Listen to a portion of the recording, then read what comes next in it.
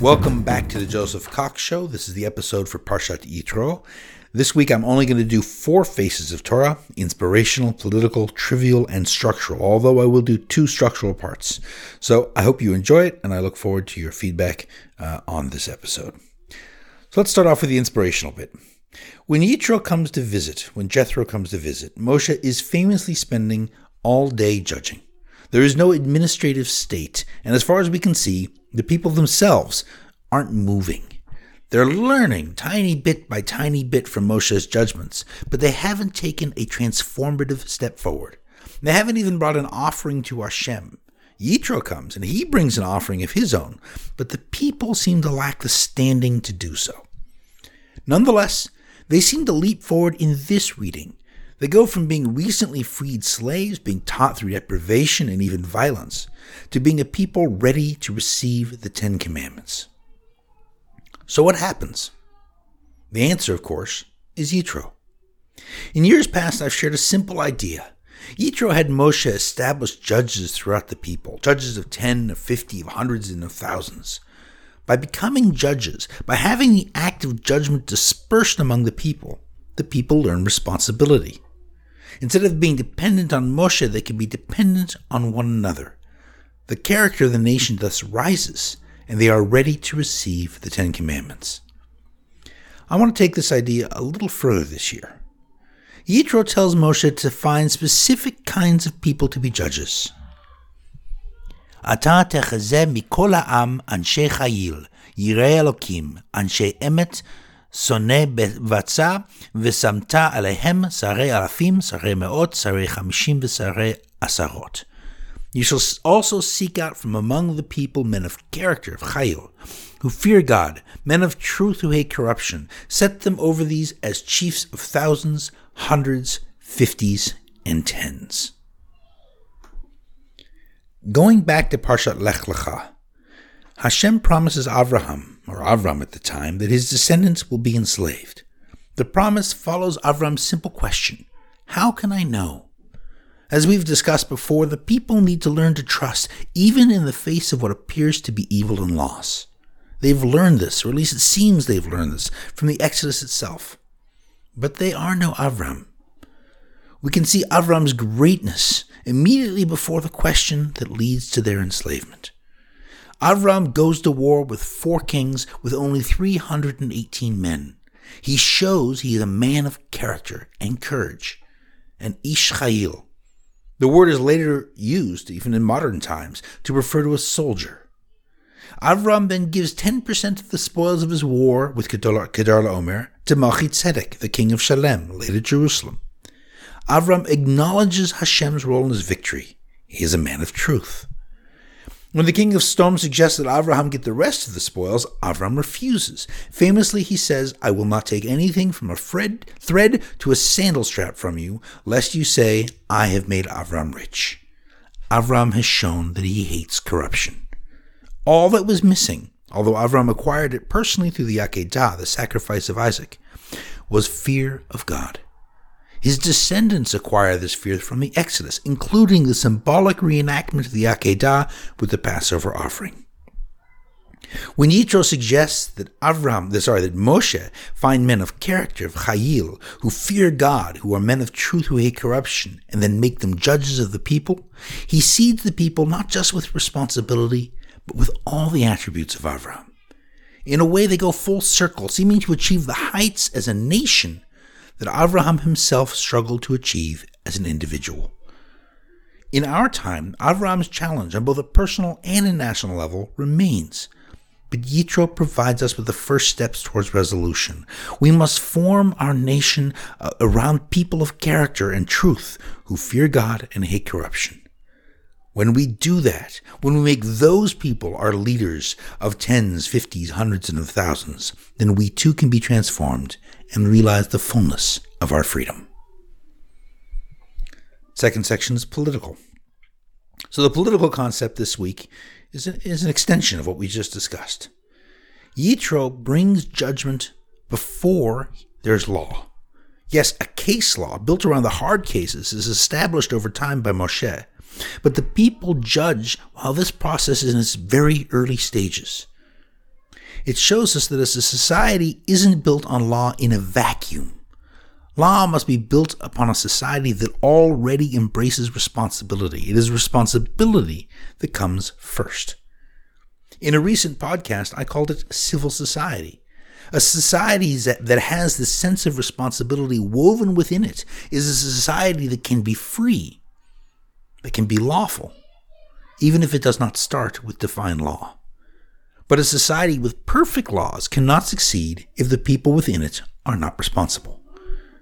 In today's world, civic responsibility seems to focus on the ideas of ferreting out the shortcomings or sins of one's political opposition. If battling against tyranny, this kind of civic responsibility breaks down the mechanisms of enslavement by uncovering and exposing them. This kind of civic responsibility has its place. There is courage and hatred of corruption in it. I encourage you to watch Alex Navalny's movie if you have a chance. But there is an even more fundamental form of civic responsibility, not the kind that focuses on the lives of nations, but the kind that focuses on the lives of individuals, families, and neighborhoods. The judges of 10, 50, 100, and even 1,000 are those who weave the fabric of responsibility into our societies. The focus on nations can protect and even enable the future. In a way, the focus on nations is like clearing a field and preparing it for planting. It can create fertile reality for social growth. But it is the focus on individuals, families, and neighborhoods that actually builds the future. These are the seeds of the field, and they must be planted and nurtured, one by one. As much as we might enjoy focusing on the grand scale and pointing fingers at the evils of our opposition, greatness is actually built from the smallest of pieces. And it would behoove us, in these troubled times, to remember that. The third section is trivial, interesting small things. First, Yitro says something remarkable and almost nonsensical. "Blessed is the Lord," Yitro said, "who delivered you from the Egyptians and from Pharaoh, and who delivered the people from under the hand of the Egyptians. Now I know that the Lord is greater than all gods, yes, by the result of their very conspiracy upon them." The subject and object of this last part of the sentence is unclear. Whose conspiracy against whom? We can understand it by understanding a little more about Yitro. Yitro came from a polytheistic world. Every natural force was a god. When the gods all acted together against Egypt, they conspired. As any good god manipulator would know, gods are to be played off one another. They don't act together. And if they do as they did, then the Lord is greater than all the gods. Number 2, Yitro's laws are the only laws given in the Torah that do not come from God. They don't even come from the Jewish people. And yet they serve as the basis of the entire society. There is a lesson here that responsibility, like creativity, can't be commanded. It must come from within us. Number 3, Yitro seems to leave, but then shows up again later. I see him almost like Solon, the Athenian lawgiver. Solon wrote the Athenian constitution, and then legend has it, he left for 10 years. He had to leave so that the people followed the laws and not him. The people had to take responsibility. Solon only cleared the field. The people had to plant it. When both Solon and Yitro return, they are but citizens in a body, in a society that they had a hand in defining.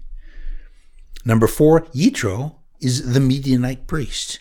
The role is a little different than we might imagine. His own daughters are harassed by shepherds when we see Moshe coming to Midian. This is not a sign of deep respect. As we'll see later in the story of Bilam, priests in Midian are there to manipulate gods, and gods are to be played off one another. Priests are tools of kings, designated to play this role. They do not have some sort of inherent respect given to them. In a way, priests bring the gods down to people instead of raising the people towards God.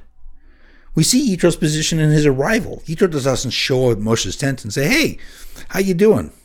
Instead, he comes to the camp and then sends word that he is there with Moshe's wife and 2 children. He says, "I, your father-in-law Yitro, have come to you." It is like he's addressing a king and he must request an audience and give a reason for being there. Moshe, by contrast, comes out, bows low to his father-in-law, and kisses him. Each of these men has to learn from the other. Moshe has to learn the administrative and formal gifts his father-in-law has. Gifts he must have as a servant, as a tool of kings. And Yitro has to learn, as we discussed above, that Hashem is in charge and that Moshe is no king. Number 5, Yitro suggests that the judges pass cases up based on their size. Moshe should get the big cases. Moshe changes this. In his rendering, he brings the hard cases before Hashem. We see this in modern jurisprudence. Most of the time, the most important cases before the Supreme Court do not involve vast sums of money or powerful people. These are not the cases that define law. It is the hard cases that rise up and end up setting the precedent for all other laws.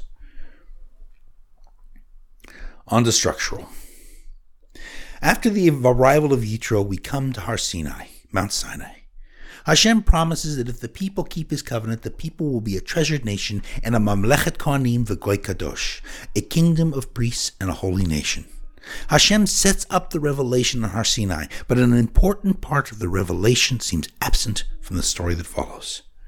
Hashem says, after warning the people not to ascend or touch the mountain, b'meshech hayovel, the people may go up the mountain. But they never do.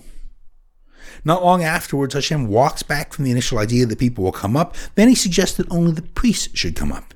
And finally, even they are excluded. It seems like this mysterious Meshech HaYovel never occurs. So what is it? What is this Yovel? What is missed and why is it missed? And what purpose do the Aseret HaDibrot have in its absence? Meshech HaYovel, of course, is 2 words. The second word is Yovel. I discussed the Yovel in my special podcast on Torah economics last week. It is the 50th year, the Jubilee, a year in which property is returned in recognition that it isn't really ours. The word means to acquire, not create, but acquire, and it often has negative associations. The sons of Lamech all acquire, and it leads to the breakdown of society.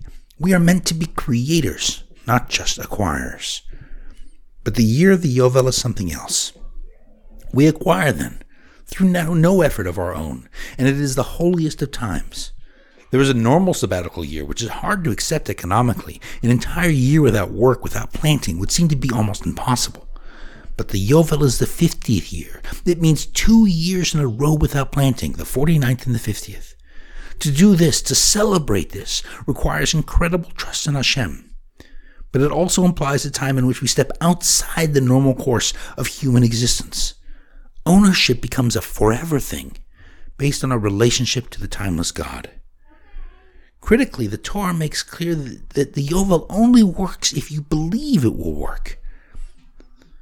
The Shemitah, the 7-year cycle, is the same thing. If you believe it will work, then you will have a bounty prior to the Yovel or the Shemitah that enables it. That enables you to have the wealth you need to survive. The Yovel is thus the ability to simply receive and to be connected with the timeless divine by stepping outside of normal time. But it requires incredible trust to work. With this context, we can have a greater understanding of Hashem's earlier declaration. The people are to be a treasure to him. They are to be a mamlechet kohanim v'goy kadosh, a kingdom of priests and a holy nation. As we've discussed before, holiness and goodness are almost entirely separated within the Torah. Goodness is the result of creation. Holiness is rest with the timeless. They only intersect indirectly in the building of the Mishkan, the creation of a place of holiness. A holy nation does not create. Humankind creates, but a holy nation, which is a kingdom of priests, serves as an intermediary to the divine for the rest of the world. I think this is what the Yovel, this word, is suggesting. There is a possibility of a fundamental transformation of the reality of the people.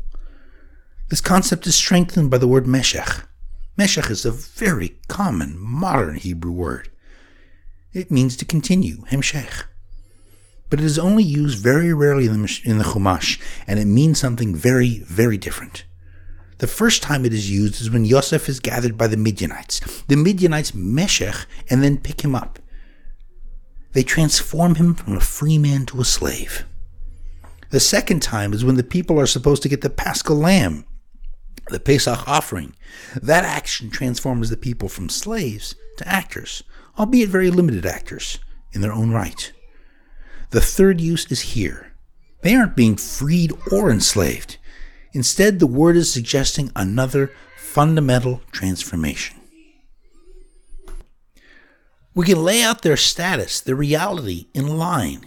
In Egypt, they were slaves. They couldn't think beyond the moment. Think about the bitter herbs. You eat them, and you can't think beyond now. Then they were freed.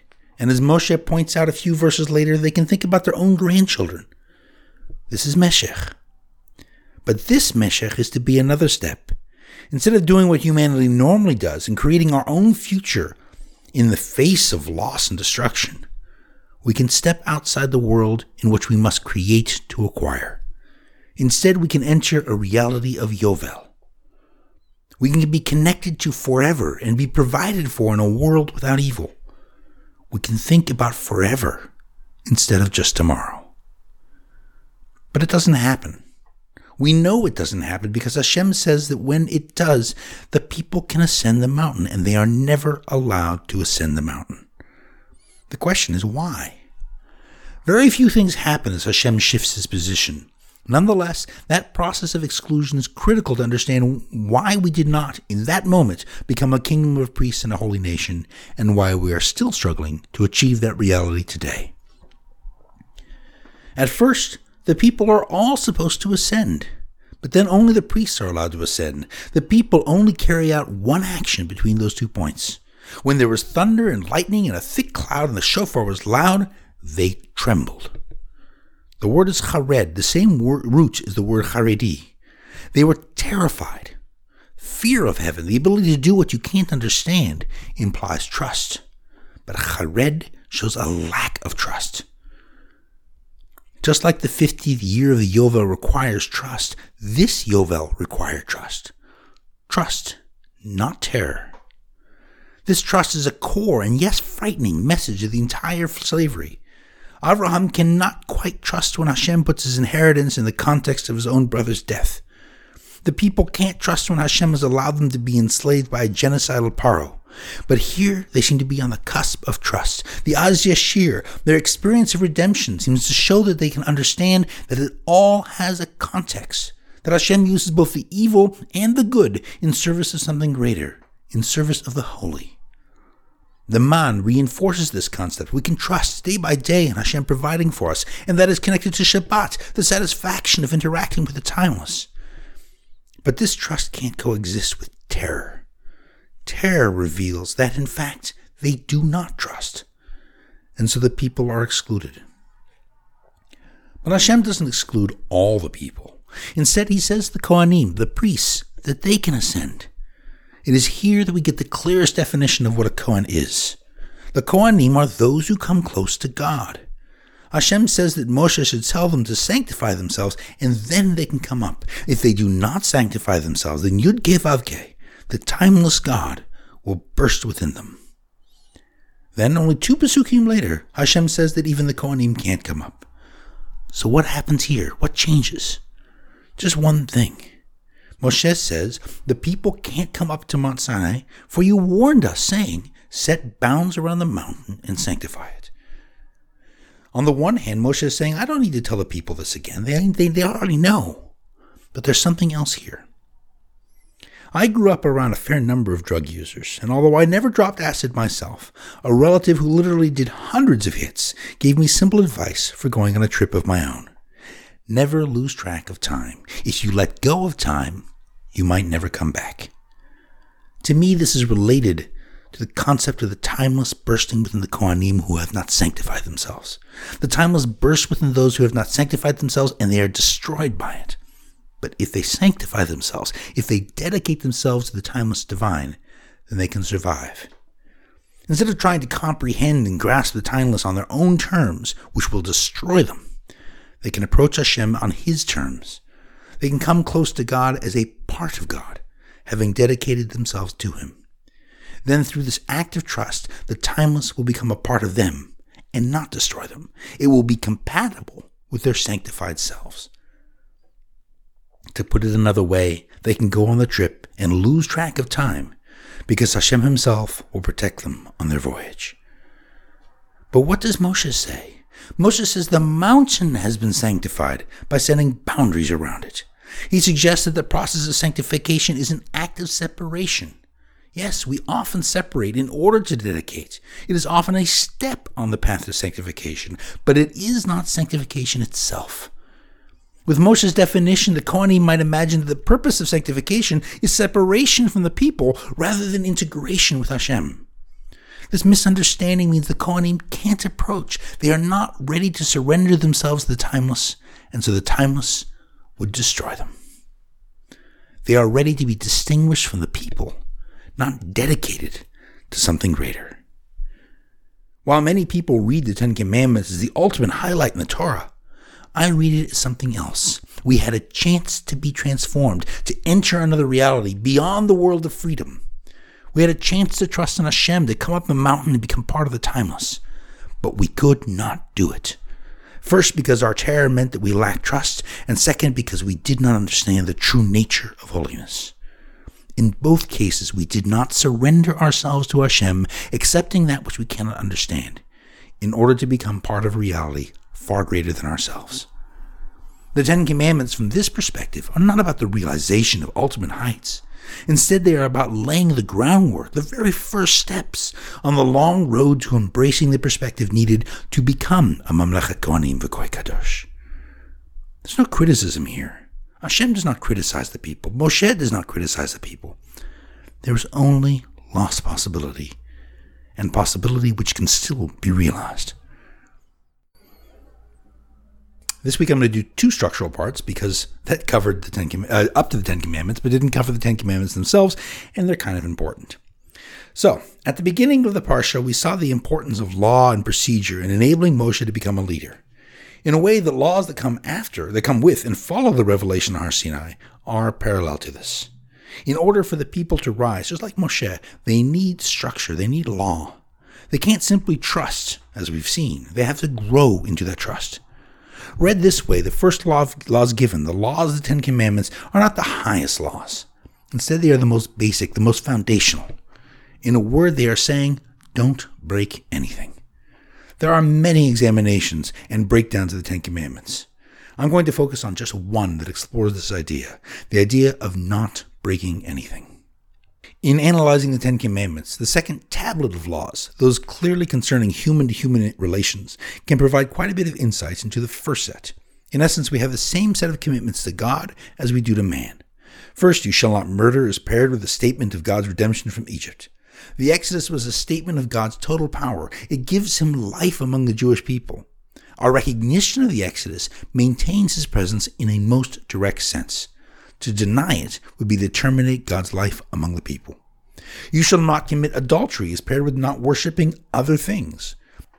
Third, you shall not steal is paired with not lifting Hashem's name in vain.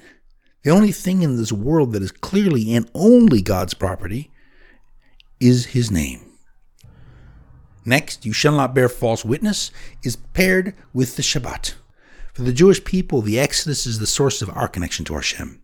But the Shabbat speaks to his connection to the world at large, his position as creator. Failing to keep the Shabbat would be an act that would falsely damage Hashem's reputation.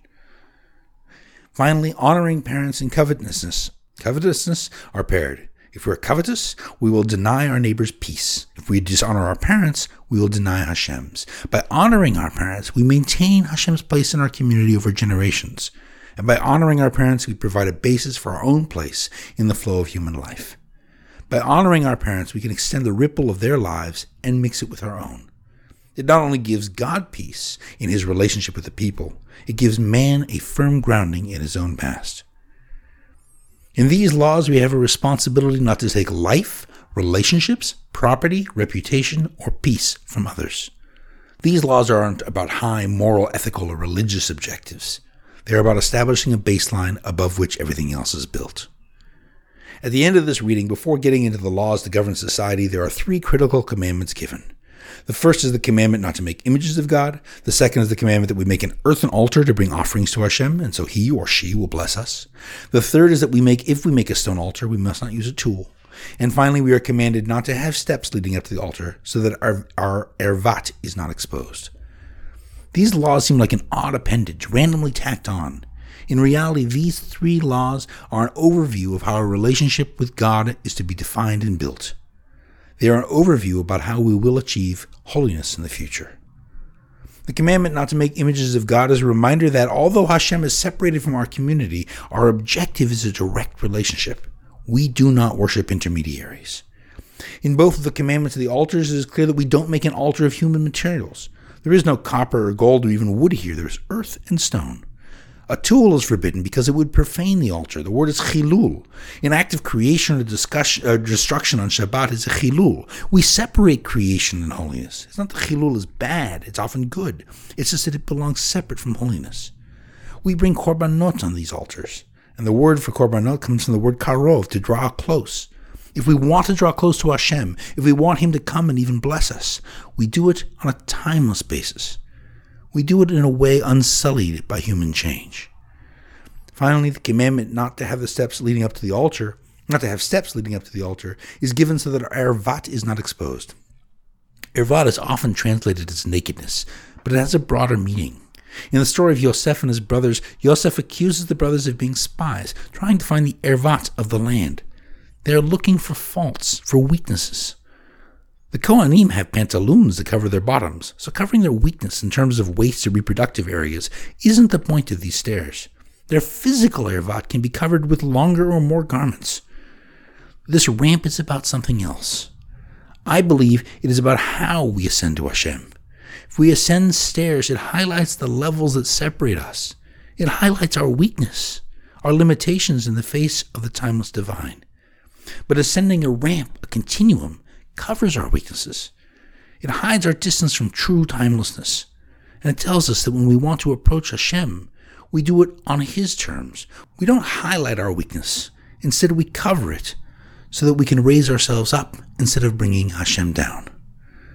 These laws thus show us that 1, we seek a direct relationship to Hashem, 2, that relationship is built on timeless and thus intrinsically holy means, and 3, when we draw close to Hashem, we do it by raising ourselves up. Bringing these laws together, we see the 10 Commandments are about not breaking anything, while the laws that follow give us the first guidelines on how to go beyond that and establish a relationship with Hashem. That's it for the episode. If any of the ideas in this episode help you or appeal to you, then share them. You don't have to share them in my name. Go ahead and steal them and make them your own. They'll serve their purpose just as well. Thank you for listening, and Shabbat Shalom.